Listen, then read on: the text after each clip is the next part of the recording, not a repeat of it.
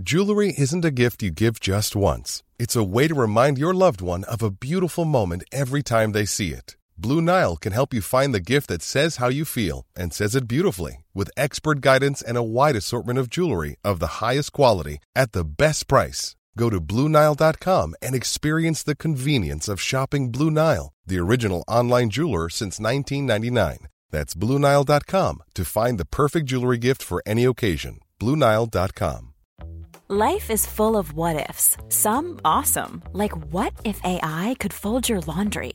And some, well, less awesome, like what if you have unexpected medical costs? United Healthcare can help get you covered with Health Protector Guard fixed indemnity insurance plans. They supplement your primary plan to help you manage out-of-pocket costs. No deductibles, no enrollment periods, and especially no more what-ifs. Visit uh1.com to find the Health Protector Guard plan for you.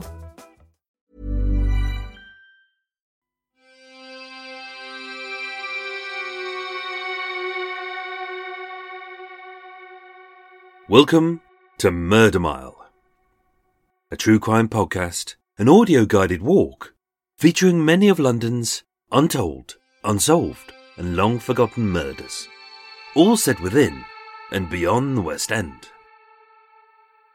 Today's episode is a simple story about two like-minded ladies who found love, a nice flat, and a happy home life together, having adopted many cats. Nora and Barbara were each other's forever lovers. But true love doesn't always last, and when the romance died, it drove one lady to leave and her lover to kill. Murder Mile is research using the original police files. It contains moments of satire, shock and grisly details, and as a dramatization of the real events, it may also feature loud and realistic sounds, so that no matter where you listen to this podcast, you'll feel like you're actually there. My name is Michael. I am your tour guide, and this is Murder Mile. Episode 106, The Last Love of the Chiswick Cat Ladies.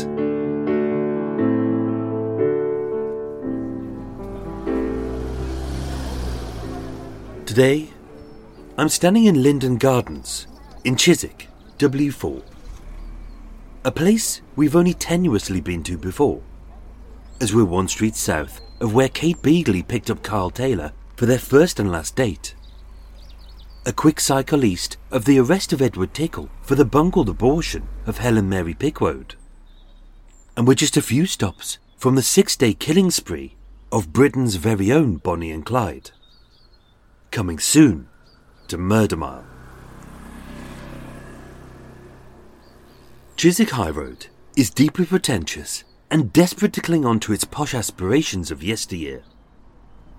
It's the kind of place where you'll find avocados, hummus, sold-out copies of Horse and Hound, and a broken wicker chair dumped in a skip, only to be sold 6 seconds later to a pipe-smoking, tweed-wearing numpty in red trousers for 600 quid. Here, hiring a cleaner is still seen as high status. They still say nanny instead of babysitter. They don't go on holiday, they holiday. Big difference. And it's illegal to order a single thing off the menu unless you insist that the chef makes a tiny pointless change, just for you. Less garlic. No wheat. Use fair trade spoons. Oh yes, Baby Tarquin absolutely loves black truffle couscous. Linden Gardens is a peaceful little side street just off the Chiswick High Road and one road from the Chiswick police station. It's quiet, neat, safe and pleasant. With a line of trees on both sides, a line of cars, usually Audis, and several cats sunning themselves on the pavement, pretending to be the best pal of every crazy but easily duped and desperately lonely lady who smells of fish.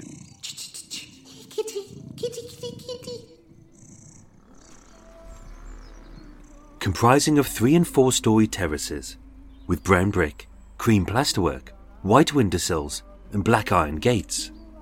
Some houses are wholly owned and others are a mix of rented flats. But none of them have a front garden, just a set of stone steps leading down to a small self-contained basement flat below. Almost 50 years ago, the basement flat of 15 Linden Gardens was the rented home of Nora Tanconi, her lover Barbara Doyle, and their 8 cats. This was their love nest, and the place they planned to grow old together. But their happiness was not to last. So as the two lovers split, this peaceful little street was shattered by tears, cries and screams, as a very fractious relationship came to a tragic end.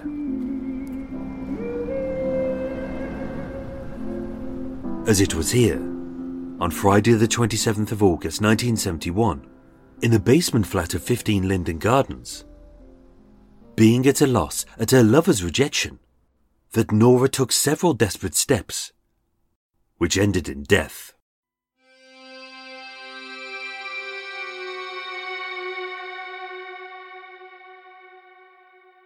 Nora Tanconi was born Nora O'Donnell on the 7th of September 1934 in the rural town of Charlesville in County Cork, Ireland. As the 7th of 8 siblings in a traditionally large Irish Catholic family, Nora struggled for any shred of attention. But with those moments of affection being few and far between, this didn't make her a little monster. It actually made her a better person. Nora always loved a kiss and a cuddle. The warm, reassuring feeling of another person's embrace she would always cherish. And as much as her strict God-fearing mother seemed to love no other than the Lord, being blessed with a big heart and a smothering hug, it was her father who she adored. Being small, thin, pale, and painfully quiet, Nora became a very thoughtful person. She was emotional, but never destructive, placid and always polite. Raised to be a good Catholic, Nora didn't steal, swear, and she renounced the temptations of the devil, whether theft, adultery, lustful impulses, homosexual acts, suicide, self-destruction, and murder, which she feared, but was deeply confused by. As being just a child, she was unlikely to commit or even understand. And yet, gripped by an innate sense of guilt over these vile things she had never done, her faith would be sorely tested. As a blameless child, bullied into confessing the sins she was raised to renounce, being forced to invent sins to confess, as lies were a sin, confession had made her a sinner. Nora was a good person with a deep love of people, animals, and especially cats. But childhood was a confusing time, especially for a bright growing girl trying to work out who she was. For fear of being led astray by the temptations of the flesh, Nora's mother banned her from going to dances or having a boyfriend. So throughout her early life, any romance was in secret, and yet again, her faith had forced her to sin. Educated at the Charlesville Secondary School, a Catholic school with the sexes split, it was here that Nora enjoyed her first teenage crushes, fondles and kisses. But she didn't fancy the boys. It was the girls who fueled her passions. In 1948, age 14, Nora left school, and being naturally very caring, she started work as a nanny. But struggling with the conflicts of her lustful feelings towards women, an inbuilt disgust of homosexuality, and a strong traditional desire to marry a man, have children, and to make a home, Nora didn't know who she was or what she was meant to be. Feeling overwhelmed by the pressure to conform, regardless of her own happiness, in 1952, age 17, alongside her older sister Helen, Nora moved to London. Only her new life in London would be full of angst, confusion, self-loathing, and conflict.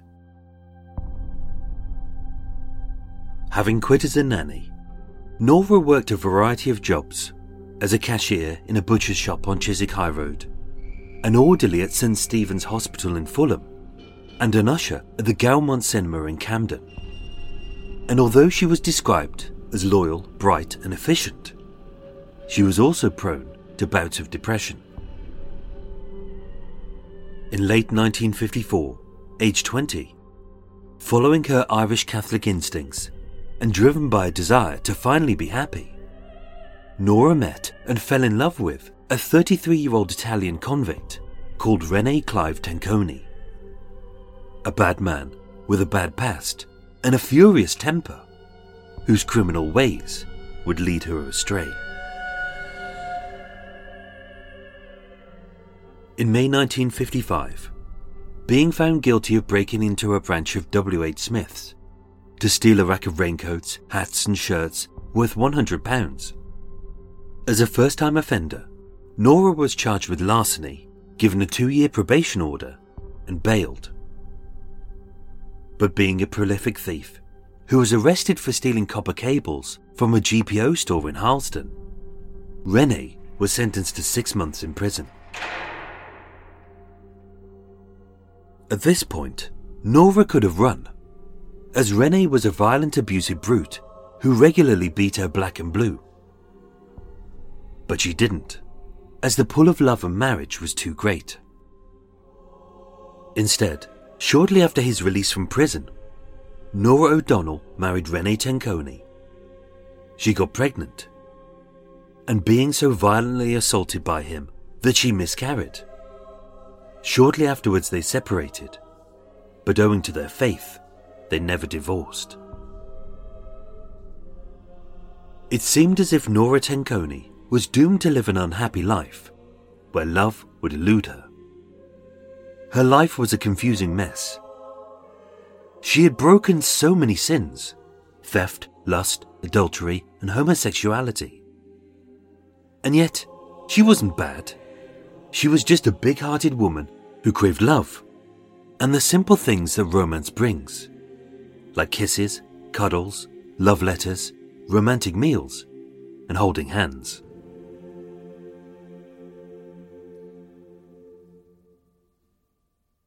By the age of 30, she had lost all hope of ever finding love. And then she met Barbara. Barbara Judith Doyle, known to her friends as Judy, was born on the 22nd of September 1936 in the New Zealand city of Wellington, having come to Britain in 1962, just 1 year before she met Nora. As a loving couple, Nora and Barbara were similar in so many ways. Both had parents living overseas. Both had fled difficult relationships. Both were raised Catholic, but struggled with their faith's persecution of their chosen romantic choices. And they both loved music, books, and cats.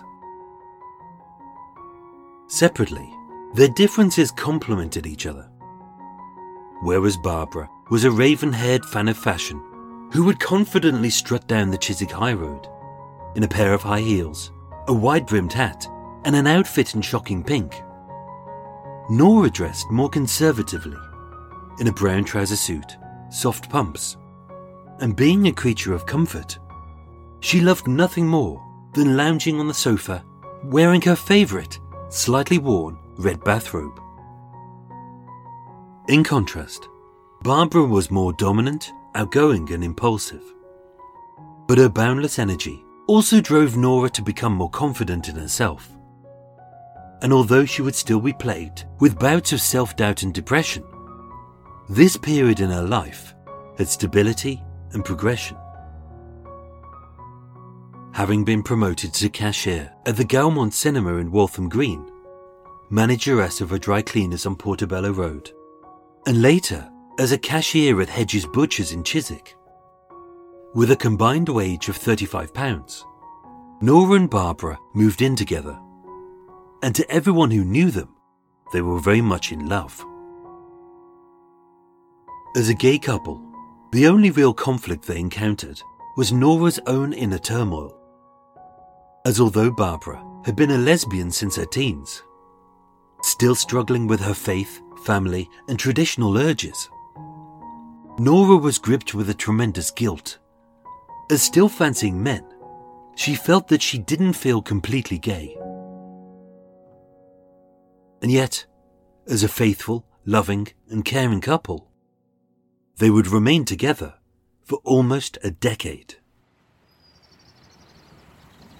In the spring of 1968, Nora and Barbara moved into a 3-story terraced house at 15 Linden Gardens, just off the Chiswick High Road. Situated on a quiet road and accessed down a set of stone steps to a small white door, it was private, neat and secure. And although a full-width window only afforded them the view of a small coal bunker under the road and several feet on the pavement above, for only £10 a week, they had a small kitchenette, a bathroom, a sitting room, a toilet out back, and use of a tiny back garden, where Nora was often seen with a trowel, weeding and planting flowers. They were happy in their new home. The tenants were welcoming, the area was good, and with 6 cats of their own, 2 adopted strays, and feeling the need to feed any feline which passed by. Although this was the kind of unconventional gay setup that her God-fearing mother refused to approve of, finally Nora had found love, happiness and contentment.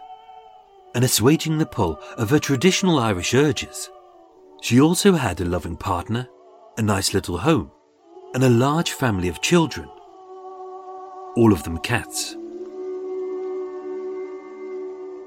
15A Linden Gardens would be their home for the next 3 years. But following the sudden death of Nora's father in May 1968, coupled by frequent bust-ups and spiralling mood swings which fractured this once loving relationship, the Christmas of 1970 would mark an end for the Chiswick cat ladies. It wasn't that things were bad, it was just that things weren't as good as they once were. Life plodded on, love became stale, and like so many couples, those first special sparks of sexual attraction had been dampened down to the daily drudgery of predictable routines. It was nobody's fault, except time. They kissed less, they hugged less, and they touched less. Even sitting on the sofa listening to the radio, whereas once they had cuddled, now they sat ends apart, with a wide void between them, filled by cats. Like her smallest kitten, Nora was a homebody, content to stretch out and snooze by a warm fire, with a nice little meal in her belly and kisses on her head, all snuggled up in her slightly threadbare red bathrobe. Whereas Barbara was more akin to the stray Tom that they had adopted, who popped in, said hi, got fed, and headed out to prowl the town, looking for new friends and fun times ahead. So it wasn't surprising when the obvious happened. At a Christmas party held by her employer, 34-year-old accounts clerk Barbara Doyle met 33-year-old secretary Sylvia Long, a lady with the same hobbies, same style, and the same love of music. The only downside being that Sylvia didn't like cats. But that aside, a friendship blossomed into a love affair. And soon enough, Barbara would be spending less nights with Nora in Chiswick and more nights with Sylvia in Tooting. Being quiet and insular, Nora sensed something was wrong, but said nothing. And as each dreary month passed, the more they argued, the less they talked, and the further they drifted apart. On the 26th of July 1971, needing a break, Nora headed back to Charlesville to soak up the reassuring sights of her hometown, to see her much-missed siblings, and to lay flowers on her beloved father's grave. It was the sanctuary she so badly needed in her moment of crisis, but it was not to be. As a devout Catholic, sickened by her own child's homosexual affair, a bitter row erupted, and choosing God over her little girl's happiness, Nora left, vowing never to return to Ireland or to see her mother ever again. Nora was distraught. Her head was a mess. Her life was falling apart. And having lost her father, her mother, her siblings, the land that she loved, and her faith, all she had left was Barbara and the cats.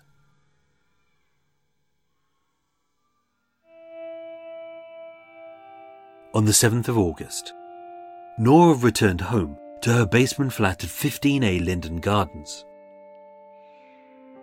Being told by Barbara that their 8-year relationship was over, that she had met someone else, and that they would be moving into her flat together as soon as possible, a blazing fight ignited as the two ladies' screams wailed across this quiet little street right throughout the night. And the very next day, Nora met Sylvia. It was over. Nora had nothing. Her thoughts were muddy, her emotions were dull, and later described by the prison psychiatrist that she had reacted like a cornered rat. With her life totally destroyed, she suddenly became paradoxically angered in a way which was uncharacteristic for her. Drinking heavily, this usually calm, placid, and thoughtful woman was reduced to a hysterical, impulsive shell.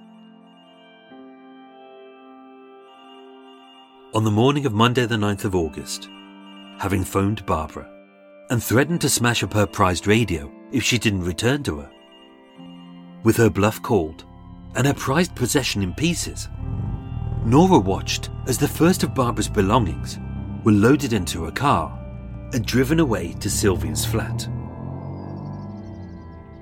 And just like her life, once it was full of love and happiness, but now it was nothing but an empty void.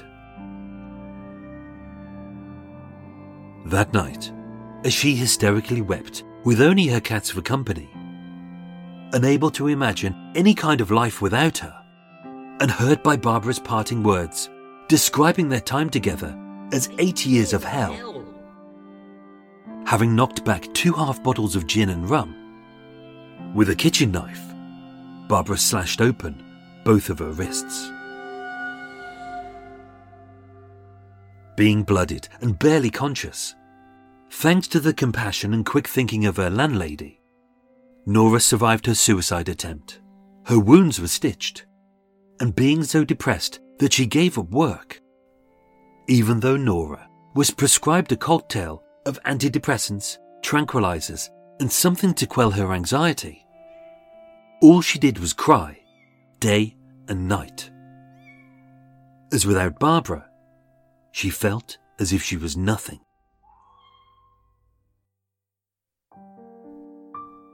Resigned to her fate and a life of loneliness, Nora reluctantly agreed to mutually split from Barbara, on the condition that, as Nora wasn't working, she helped her out with £8.40 a week for the rent, 50p a week for the cat's fish, and in 2 weeks' time, Barbara would move out for good.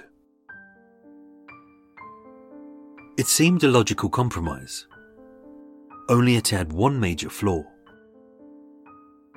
Sylvia didn't like cats. Whenever she stayed at the Chiswick flat, she always insisted that Barbara lock them outside whenever she was in. So in their new flat together, these cats were not welcome. Left in Nora's care, being depressed, drugged, and often drunk, unable to look after herself, let alone a family of cats, Nora felt forced to make a very fateful decision, and had a vet put all 6 of her cats to sleep. Their deaths hurt Barbara deeply, but feeling like she had destroyed her own babies, it affected Nora worse. like a final stab to the heart, being unable to cope with their loss, with not a single meow or purr in their sparsely furnished flat, and its walls lined with packed bags and boxes. On the evening of Thursday the 26th of August, putting her head in the gas oven, once again, Nora tried to take her own life. Rescued by Marguerite, their elderly landlady. That night, she sat down with both ladies in their sitting room for a chat over a cup of tea. Knowing that through the haze of drink, drugs and depression, Nora was a truly loving person who was level-headed, caring and thoughtful. As all three went to their respective beds, Nora and Barbara had agreed it was time to move on.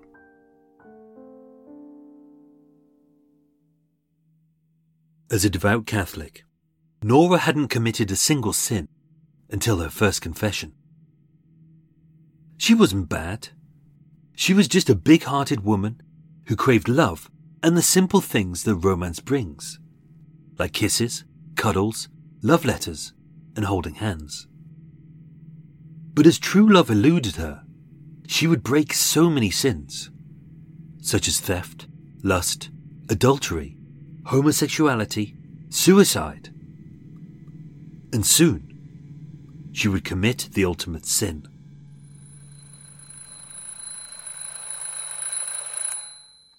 At 7 a.m, on the morning of Friday the 27th of August 1971, Barbara awoke and ran a bath in the first-floor bathroom that they shared with the rest of the house. After half an hour, she returned to the basement. She did her makeup and hair. She dressed in a pink dress, a blue cardigan, black shoes, and her favourite rain mac in shocking pink. So by 8 a.m, Barbara Doyle was ready to leave. In contrast to this immaculate lady, who she loved more than life itself, Nora was a mess of bed hair, a gaunt complexion, and red puffy eyes. As although they had agreed to mutually split, dressed in her tatty threadbare red bathrobe, Nora pleaded for her to stay as tears streamed down her face. Nora's words were fruitless. She knew it. And as her once forever lover asserted, "Nora, no, I'm leaving you. I've nothing more to say." Both ladies were unaware of how true that statement was, as Barbara would never utter another word. And from the door of the kitchen, as she took a last look at her home for the last 3 years, a place so full of good times and happy memories, as she turned away from the little back garden where their family of cats once played amongst the posies, suddenly, Nora snapped. Like a cornered rat, acting without thinking, instinctively she grabbed a garden trowel and smacked Barbara hard over the head with a small iron tool, as blood gushed down her pink waterproof mac. In panic, Nora gave chase as Barbara staggered along the passageway towards the front door, pleading for her forgiveness and crying, I'm sorry, as the dazed lady stumbled to make her escape.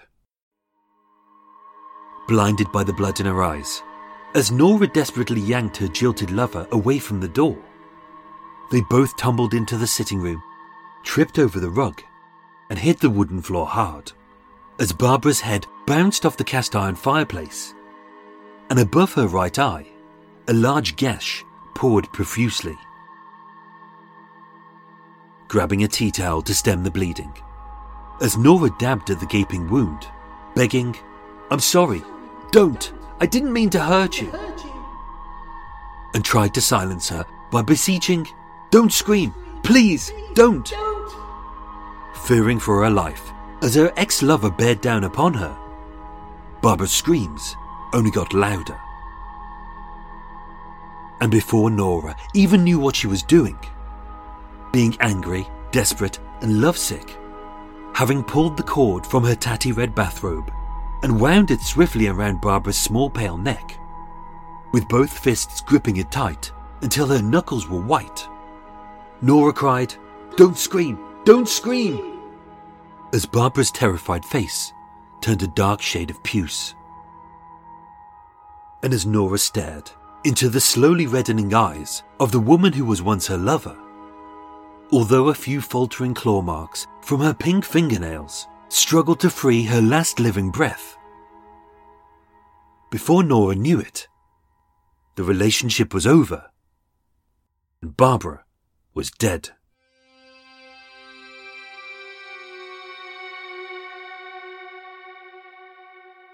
Being sat alone and stroking her dead lover's bloody head in the sitting room that they once shared. A short while later, Nora called her sister Helen, who lived nearby, and her young nephew Anthony, who ran to the Chiswick police station just one street over. Officers arrived at 10 a.m. A doctor declared life as extinct, and with the evidence matching Nora's full but emotional confession, the investigation, conducted by Detective Chief Inspector Hurley and Detective Inspector Busby, was short but thorough. Being full of remorse and confusion, there was no denying that this was a crime of passion, committed while the balance of her mind was disturbed and without any premeditation. The autopsy confirmed that her head injuries were caused by blunt force trauma by a trowel and the fireplace. Her death was due to asphyxiation by strangulation, and with a wealth of evidence, alongside the boxes, the packed bags, the broken bits of radio, the cries, the bloodstains, the 6 dead cats, and the tatty red bathrobe, which out of habit Nora had hung up on the back of the bedroom door, she was arrested for the murder of Barbara Doyle. On Tuesday the 7th of September 1971, barely 10 days later, Nora Tanconi, formerly O'Donnell, was tried at the Old Bailey in a short trial which was described as an open and shut case, with the psychiatrist of Holloway Prison concluding that, being trapped like a cornered rat, with no prior experience and being unable to cope, Nora had snapped. At her trial, she pleaded not guilty to murder, but guilty of manslaughter by diminished responsibility. And as both the prosecution and defence accepted this plea, Nora was sentenced to 3 years in prison, and after her release, her fate is unknown. All the Chiswick cat lady ever craved was a kiss, a cuddle, and a hug. And for that, she paid the ultimate price.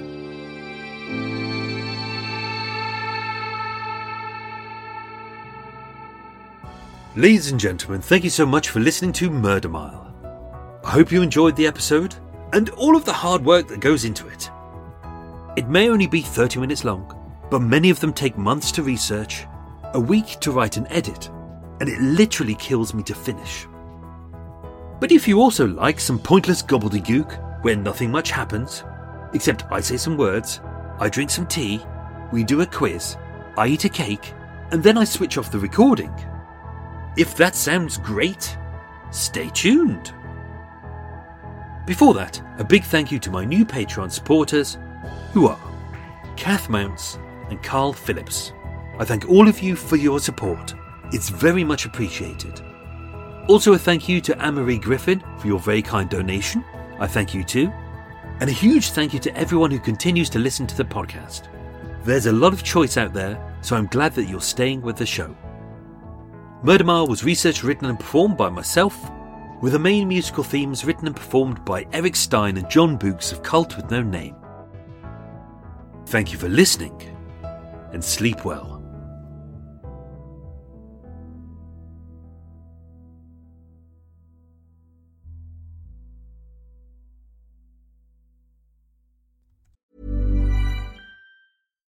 Here's a cool fact. A crocodile can't stick out its tongue. Another cool fact, you can get short-term health insurance for a month or just under a year in some states. United Healthcare short-term insurance plans are designed for people who are between jobs, coming off their parents' plan, or turning a side hustle into a full-time gig. Underwritten by Golden Rule Insurance Company, they offer flexible, budget-friendly coverage with access to a nationwide network of doctors and hospitals. Get more cool facts about United Healthcare short-term plans at uh1.com. It's that time of the year. Your vacation is coming up.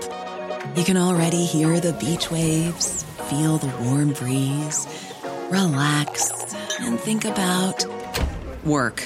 You really, really want it all to work out while you're away. Monday.com gives you and the team that peace of mind. When all work is on one platform and everyone's in sync, things just flow. Wherever you are, tap the banner to go to Monday.com. Quality sleep is essential. That's why the Sleep Number Smart Bed is designed for your ever-evolving sleep needs. Need a bed that's firmer or softer on either side? Helps you sleep at a comfortable temperature? Sleep Number Smart Beds let you individualize your comfort, so you sleep better together. J.D. Power ranks Sleep Number number 1 in customer satisfaction with mattresses purchased in-store. And now, save 50% on the Sleep Number Limited Edition Smart Bed for a limited time. For J.D. Power 2023 award information, visit jdpower.com/awards. Only at a Sleep Number store or sleepnumber.com.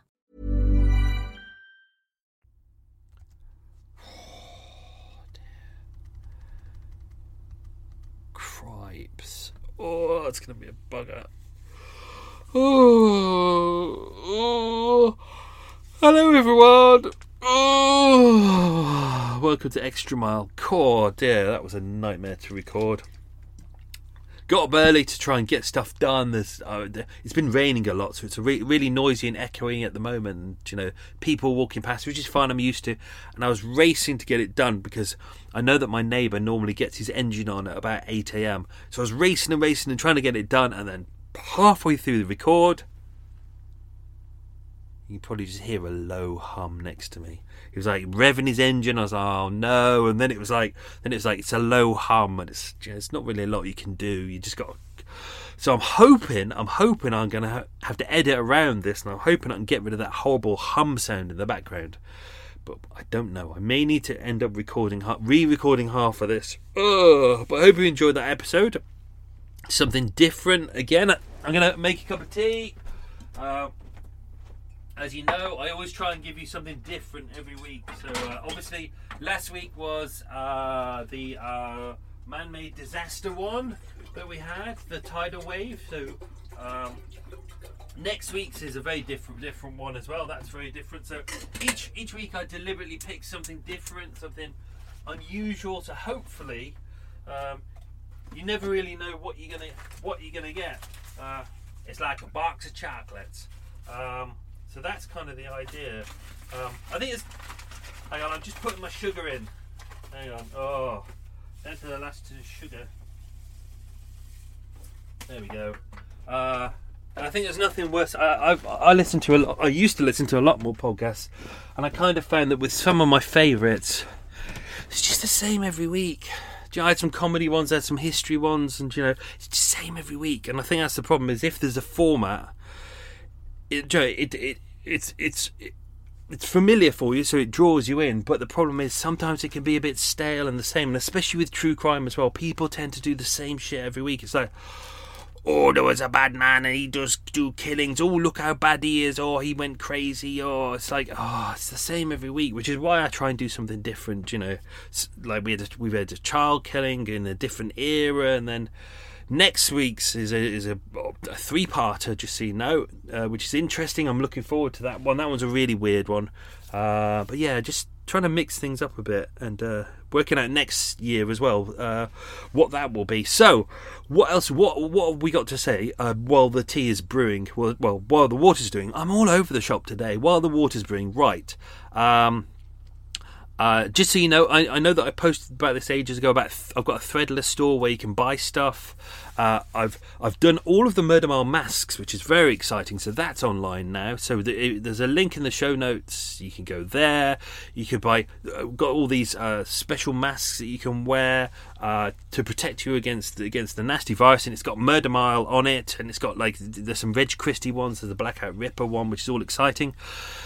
If you would have looked on them recently, I apologise for this. I know I sent everyone to it recently, but what I didn't realise is I thought to Threadless, you just upload your image and then because it says, do you want it on all these products? And I went, yes.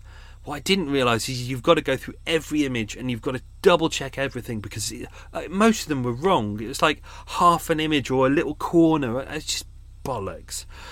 So I've gone through and I've redone most of them. I've junked a lot of stuff as well. So all the masks are up to date. The mugs are pretty good, I think. All the t-shirts are done.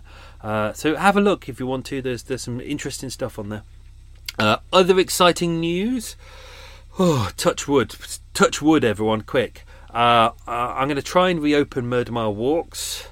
So the first one, I think, is, so I could be wrong about this. I've got this down as Sunday the 11th of October at 11 a.m. It could be the 4th, I'm not too sure. I've just written this down as 11th. Actually, I've written 11th, which is well, anyway, the first or second Sunday of October. If you go to the website, you can buy tickets on that. What I'm going to do, I'm going to keep it very socially distanced. It's only going to be 10 people. I'm going to ask if everyone can bring a mask with them. That would be great. Hand sanitizer. We're going to keep our distance, and I'm only going to do one a week, so it's going to be very limited. If people have vouchers that they've already booked for Murder Mile walks, welcome to use them. If they expired during the pandemic or whatever was going on, just email me. What I'll do is I'll extend it for another year. I don't have a problem with that, so just let me know.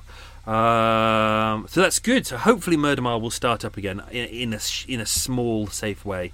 But how long for? Obviously, all the kids go back to school in September, and kids tend to be germ bags. Oh, so I think that if there's going to be a resurgence, it's going to be at the end of September. God help us all. And obviously, we've got Christmas to look forward to as well.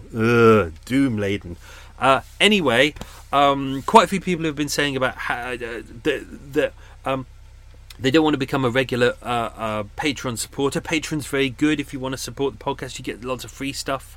But if you don't want to be a Patreon supporter, but you do want to kind of financially support the podcast, which many people do, it's not essential. There's a new system that's just been set up called Supporter. There's a link in the show notes. You don't need any PayPal account or anything like that. You just click on the link. It says how much do you want to support, and money goes towards Murder Mile. Yay! And again, and who knows, I'm going to let my tea brew for a bit. With Supporter, I might be able to afford maybe some proper milk. Who knows, because I'm still using powdered milk. Anyway, so that's all good. So that's good. So Threadless, you can go to Threadless, you can buy some stuff. I don't make much off Threadless, but then again, I don't do anything with it. They make all the stuff, they deliver it. I just upload the images. So that's good. Murder Mile walks returning start of October, and you can make donations to Murder Mile via Supporter, which is all very good. So what else we got? Let's do the quiz, then we'll go into some questions. So as always, don't forget, I might edit stuff out of this episode, so the questions may not appear in the episode. I may accidentally balls them up very shortly when we go through the extra mile bit. Who knows? I'm going to discuss my cake in a bit. Yeah, don't worry, the important bit. Okay, question 1. What town did Nora originally come from? Question 2. What city did Barbara originate from? Question 3. What was the first name of Nora's first husband? Hang on, I've written first, so I've done that wrong. Sorry. What was the full name of Barbara's first husband? It's 3 names. First name, middle name, surname. Question 4. What was Nora's first crime before the murder? Question 5. What was Barbara's nickname? Everyone actually called her this. They never really called her Barbara, but I decided to call her Barbara throughout this story just to keep things consistent.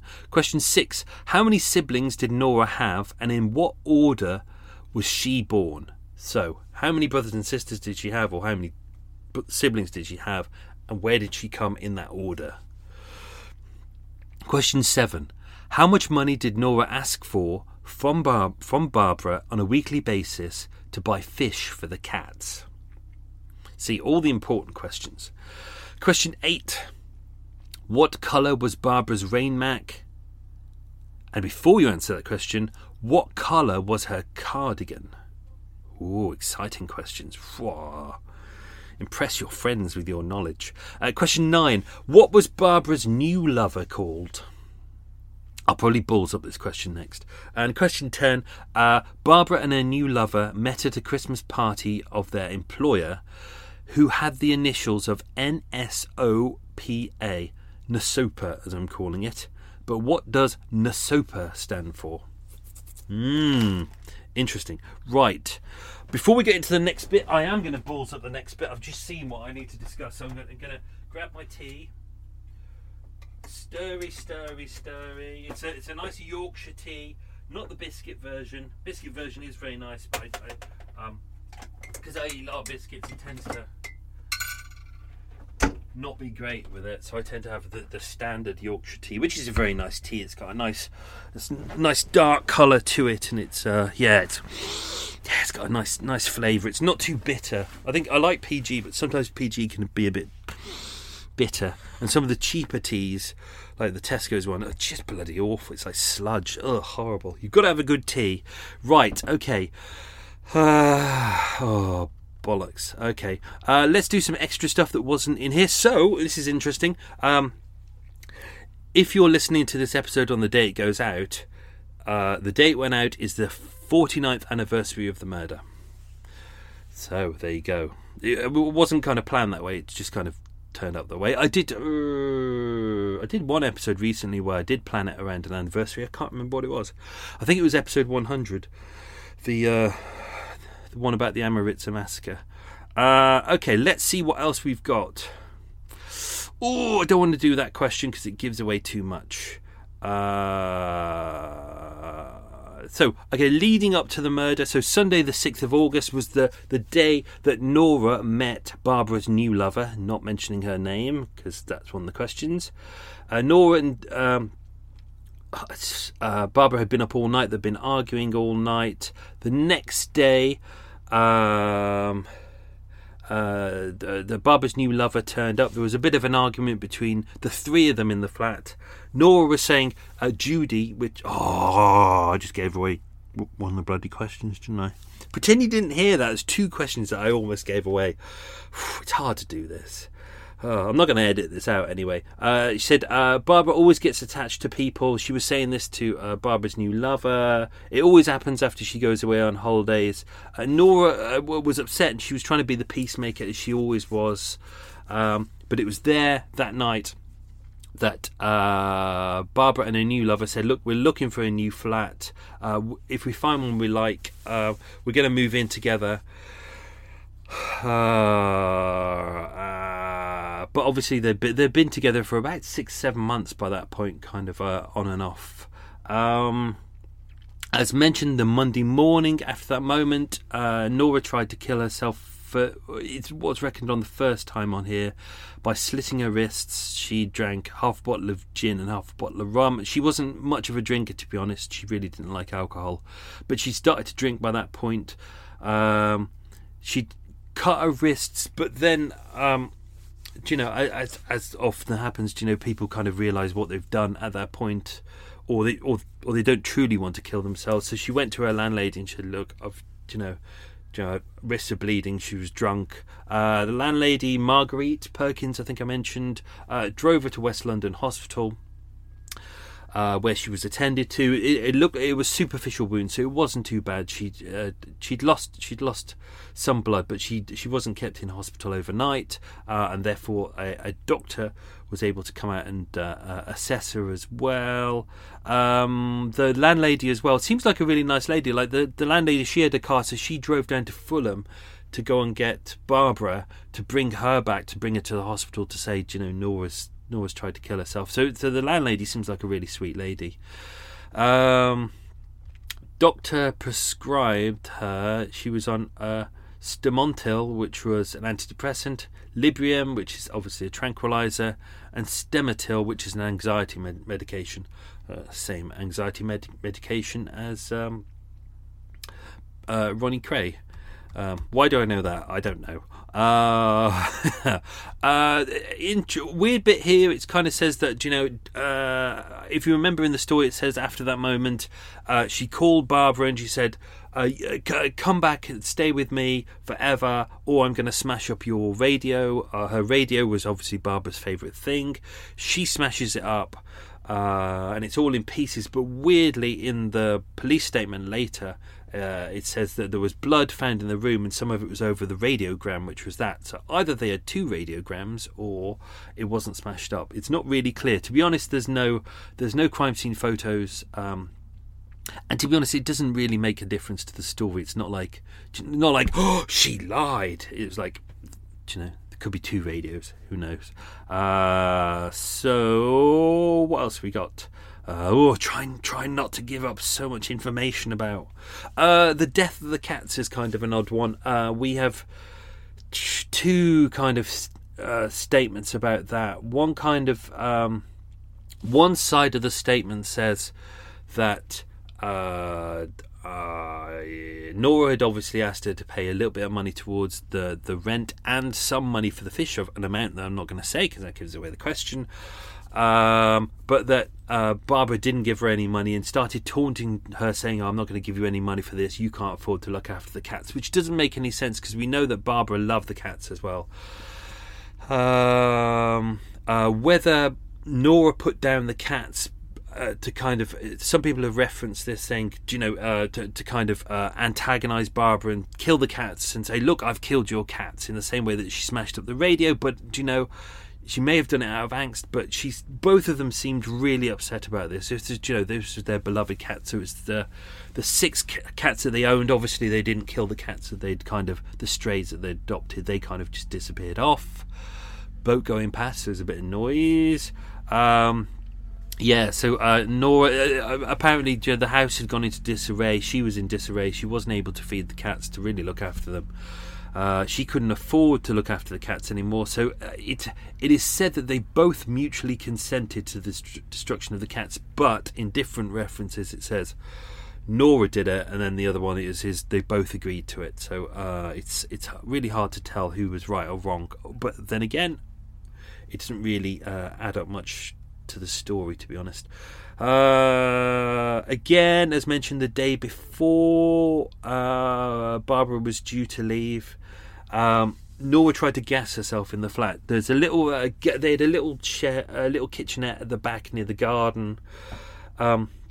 She turned on all the gas, she put her head in the oven, but by this point, obviously this is 1971, the gas board, because a lot of people had started, not a lot of people, there's been enough people to cause this a problem that if you put your head in the oven, the carbon monoxide would kill you. So what the gas board had started to do, they'd started to put an amount of, I think it's some kind of sulfur agent in there. So before the carbon monoxide overtakes you and you go unconscious, you'd actually start being sick.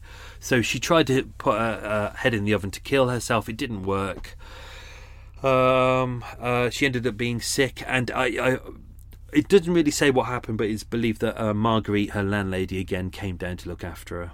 It seems like a nice lady. It seemed like she was always there. What else have we got? Day of the murder. Oh, I'll do Nora's statement. So Nora gave quite a few statements. The police were really good with her. Obviously, she was a woman in a lot of distress. They called in a doctor. They gave her a sedative. They sat her down. It was clearly they weren't going to have to do much work over this one. It was clearly, as mentioned, a crime of passion. She was clearly upset. It wasn't premeditated. They knew that. There was no murder weapons anywhere. It was everything pointed to the fact that this was just an argument that erupted, and then she just lost her. And all of her statements match up that. So Nora gave loads of statements, but this is one of them. I'm going to have to change this. Judy and... Oh, I've done it again. Just fucked it up. Barbara and I... Fucking hell. Barbara and I... okay, this is one of Nora's statements. Barbara and I have been living together for about 8 years, but today she was going to leave me and live with someone else. She got up and had a bath and was leaving at 8 o'clock. Just before she was leaving, I got up and went out to the kitchen to ask her to stay. That was just before 8 o'clock. She said she wouldn't stay and was leaving anyway. I went to the toilet. I took this bit out of the story because trying to explain to you the planogram of what the house looks like, and the fact that, because it's 1970s, they had an outdoor toilet, so they didn't have an indoor toilet. They had a shared bathroom on the first floor, but it didn't have a toilet in it. The toilet was outside in the garden. Not in the garden, but in kind of, a lot of people had I remember those from the 70s, an outdoor kind of toilet. So, but she did. She got upset. She went out to the outside toilet. She came out. She said Barbara was standing in the garden just outside of the kitchen door. I picked up something. That turned out to be a trowel, according to the detectives. When they turned up, they found blood on it. It matched the wounds as well. Only Nora didn't seem to know that at the time. You can clearly see in her statement, she's in a bit of a state. And I was in a fury and a temper because, again, she said she was leaving me. I can't think what I picked up, but I hit her with it. I think I hit her on the back of the head because she was walking away at the time, which makes sense. It was at the back of the head and she was heading towards the door. I put the thing down and ran into the front door. I ran after her saying I was sorry. I grabbed her and she fell down and hit her head on the radiogram. She says the radiogram, but in a later statement she says that it was the corner of the fireplace, which it was. She was bleeding from here. She points to the top of her right eye. I got frightened. I picked up a tea towel to stop the bleeding. She got up, but then we both fell over and she hit her head on the fireplace. Judy was screaming all the time. I tried to stop the bleeding, but she pushed me away. I was so scared. I just wanted her to be quiet. I took the cord out of my bathrobe pocket. She says bathrobe pocket, but it was actually around her waist. I believe that later on, when the police found it, she'd actually put the cord back in her pocket. I told her to shut up, but she wouldn't. I put the cord around her neck, and after a few minutes she stopped screaming. I then realised she was dead and I would have to go to the police. I took this out of the story because it didn't make sense. I called for Mrs. Bowden, who was the lady on the ground floor, and she called for Nora's sister Helen, who was local, and then the sister turns up, and then the nephew goes to the police station. I changed that in the story because it was just like, she calls Mrs. Bowden calls her sister tells her nephew to go to the police, and then the police turn. It was just like, you'd be like, what? Who's doing what? So I just made it simpler. Doesn't really change anything anyway. What else we got?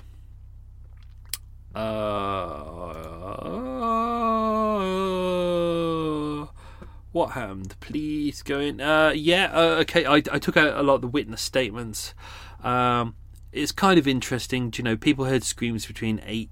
They say between 8:15ish, 8:15ish. Some say 8:30. So that leaves about half an hour to an hour that pretty much those who did hear the screams didn't do anything. Obviously, Nora goes to Kathleen, who's the ground floor tenant, says to call her sister Helen. She's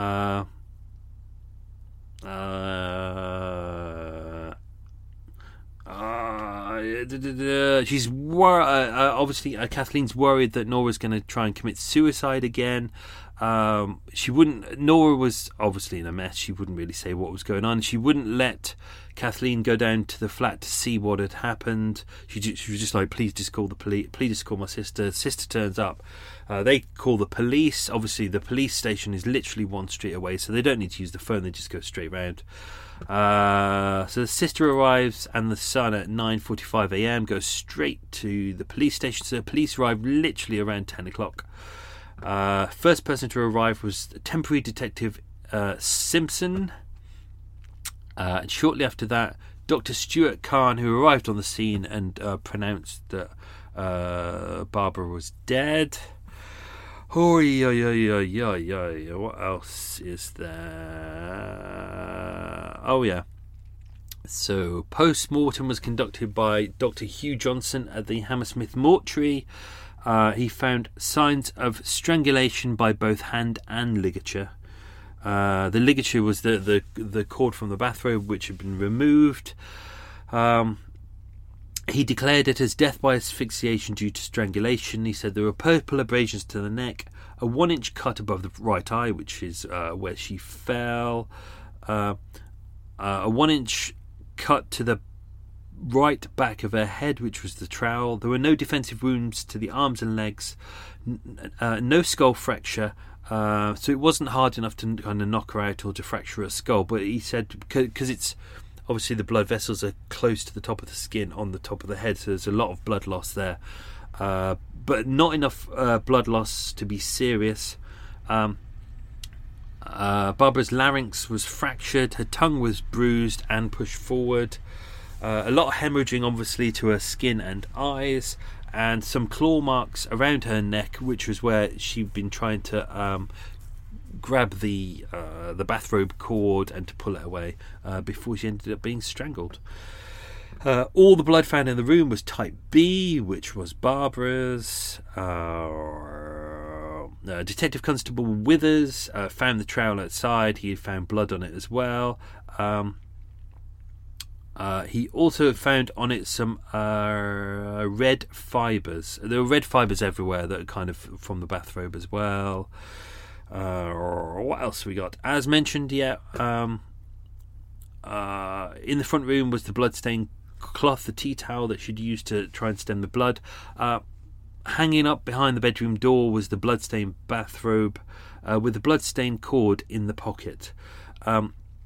They knew that Nora wasn't trying to hide the bathrobe. It was just, she was in a dazed state. She did the most normal thing she did. She took off her bathrobe. She put it up behind the door. It's kind of, people go into kind of automated mode, and that was one of her things. And in the bathroom cabinet, they found all of her pills.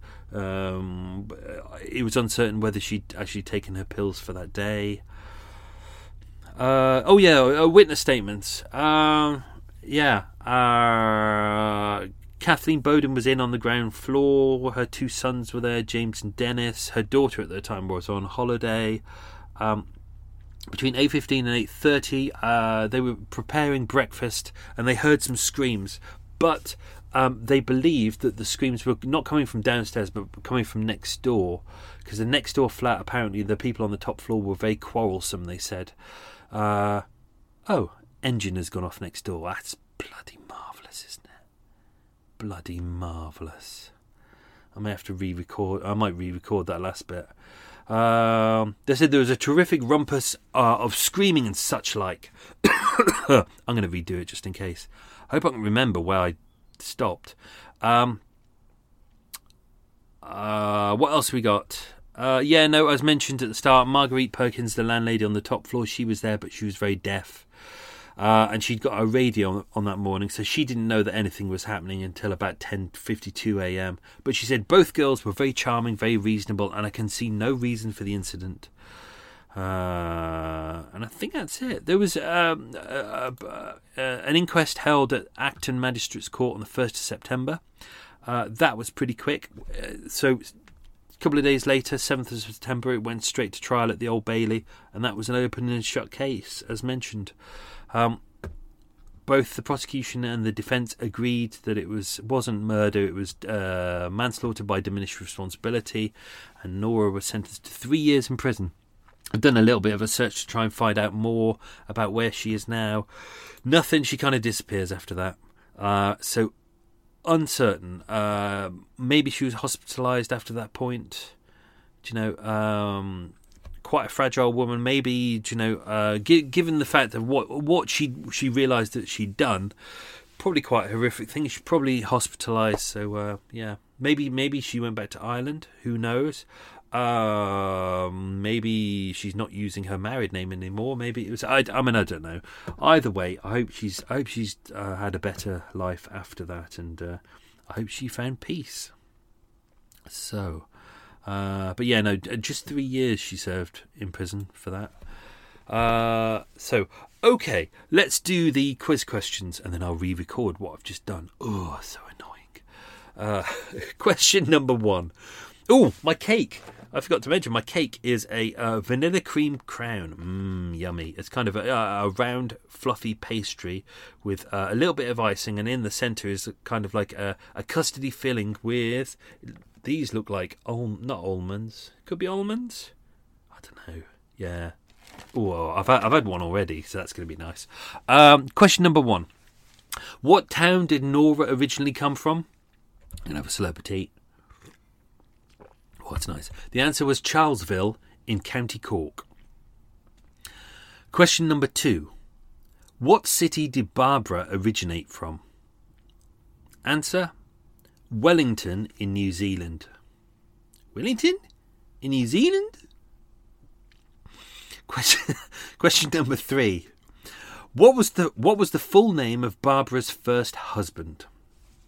His full name was Rene Clive Tenconi. Seems a bit weird, doesn't it? He was Italian, and obviously Tenconi is an Italian name. Rene, you'd expect to be a French name. Clive? Clive? Question 4. What was Nora's first crime before the murder? In May 1955, her and Rene broke into a branch of W.H. Smith's on the North End Road in Fulham to steal a rack of raincoats, hats and shirts worth £100. She was charged with larceny. Question 5. What was Barbara's nickname? I gave this away about 1,000 times, so you should have got this. Her middle name was Judith, so her nickname was Judy. Judy. There you go, a little bit of a Cary Grant impression there. Question 6. How many siblings did Nora have, and in what order were they born? She was the 7th of 8 siblings. Question 7. How much money did Nora ask for from Barbara on a weekly basis to buy fish for the cats? That was 50p. Question 8. What colour was Barbara's rainmac? And what colour was her cardigan? The rainmac, of course, was shocking pink. And the cardigan was pale blue. Ooh! Question 9. What was Barbara's new lover called? I gave this away 100 times, although I didn't give away her surname. So if you got the surname, well done to you. Her full name was Sylvia Long. And question 10. Barbara and her new lover met at a Christmas party by their employer, who had the initials of NSOPA, NSOPA. But what does NSOPA stand for? It was the National Society of Operative Printers and Assistants. Ooh, sounds exciting. So, anyway, that's that done. I hope you enjoyed that. That was episode 106. We've got episode 107 starting next week. 3-parter, I think. So, hope you enjoy that. I'm off to eat my cake, have some tea, and I'm gonna re-record some of the bits that I couldn't do because he had his bloody engine on. Anyway, have yourself a good week. Stay safe. Be good. Be happy. Don't get murdered, otherwise you'll end up on the podcast. Lots of love. Bye-bye. Hi, I'm Daniel, founder of Pretty Litter. Cats and cat owners deserve better than any old-fashioned litter. That's why I teamed up with scientists and veterinarians to create Pretty Litter. Its innovative crystal formula has superior odor control and weighs up to 80% less than clay litter. Pretty Litter even monitors health by changing colors to help detect early signs of potential illness. It's the world's smartest kitty litter. Go to prettylitter.com and use code ACAST for 20% off your first order and a free cat toy. Terms and conditions apply. See site for details. Want to get a chiseled look in the jawline? Sculpt and shape your jawline with added volume from Juvederm Volux XC. Juvederm Volux XC is an injectable gel specifically designed to be robust enough to improve moderate to severe loss of jawline definition. And it is the first and only hyaluronic acid filler approved for the jawline. Add volume to your jawline for a chiseled look with Juvederm Volux XC. For important safety information and to find a licensed specialist, visit Juvederm.com. That's Juvederm.com. Not for people with severe allergic reactions, allergies to lidocaine, or the proteins used in Juvederm. Common side effects include injection site redness, swelling, pain, tenderness, firmness, lumps, bumps, bruising, discoloration, or itching. There's a risk of unintentional injection into a blood vessel, which can cause vision abnormalities, blindness, stroke, temporary scabs, or scarring. Talk to a licensed specialist to find out if it's right for you. Visit Juvederm.com. That's Juvederm.com.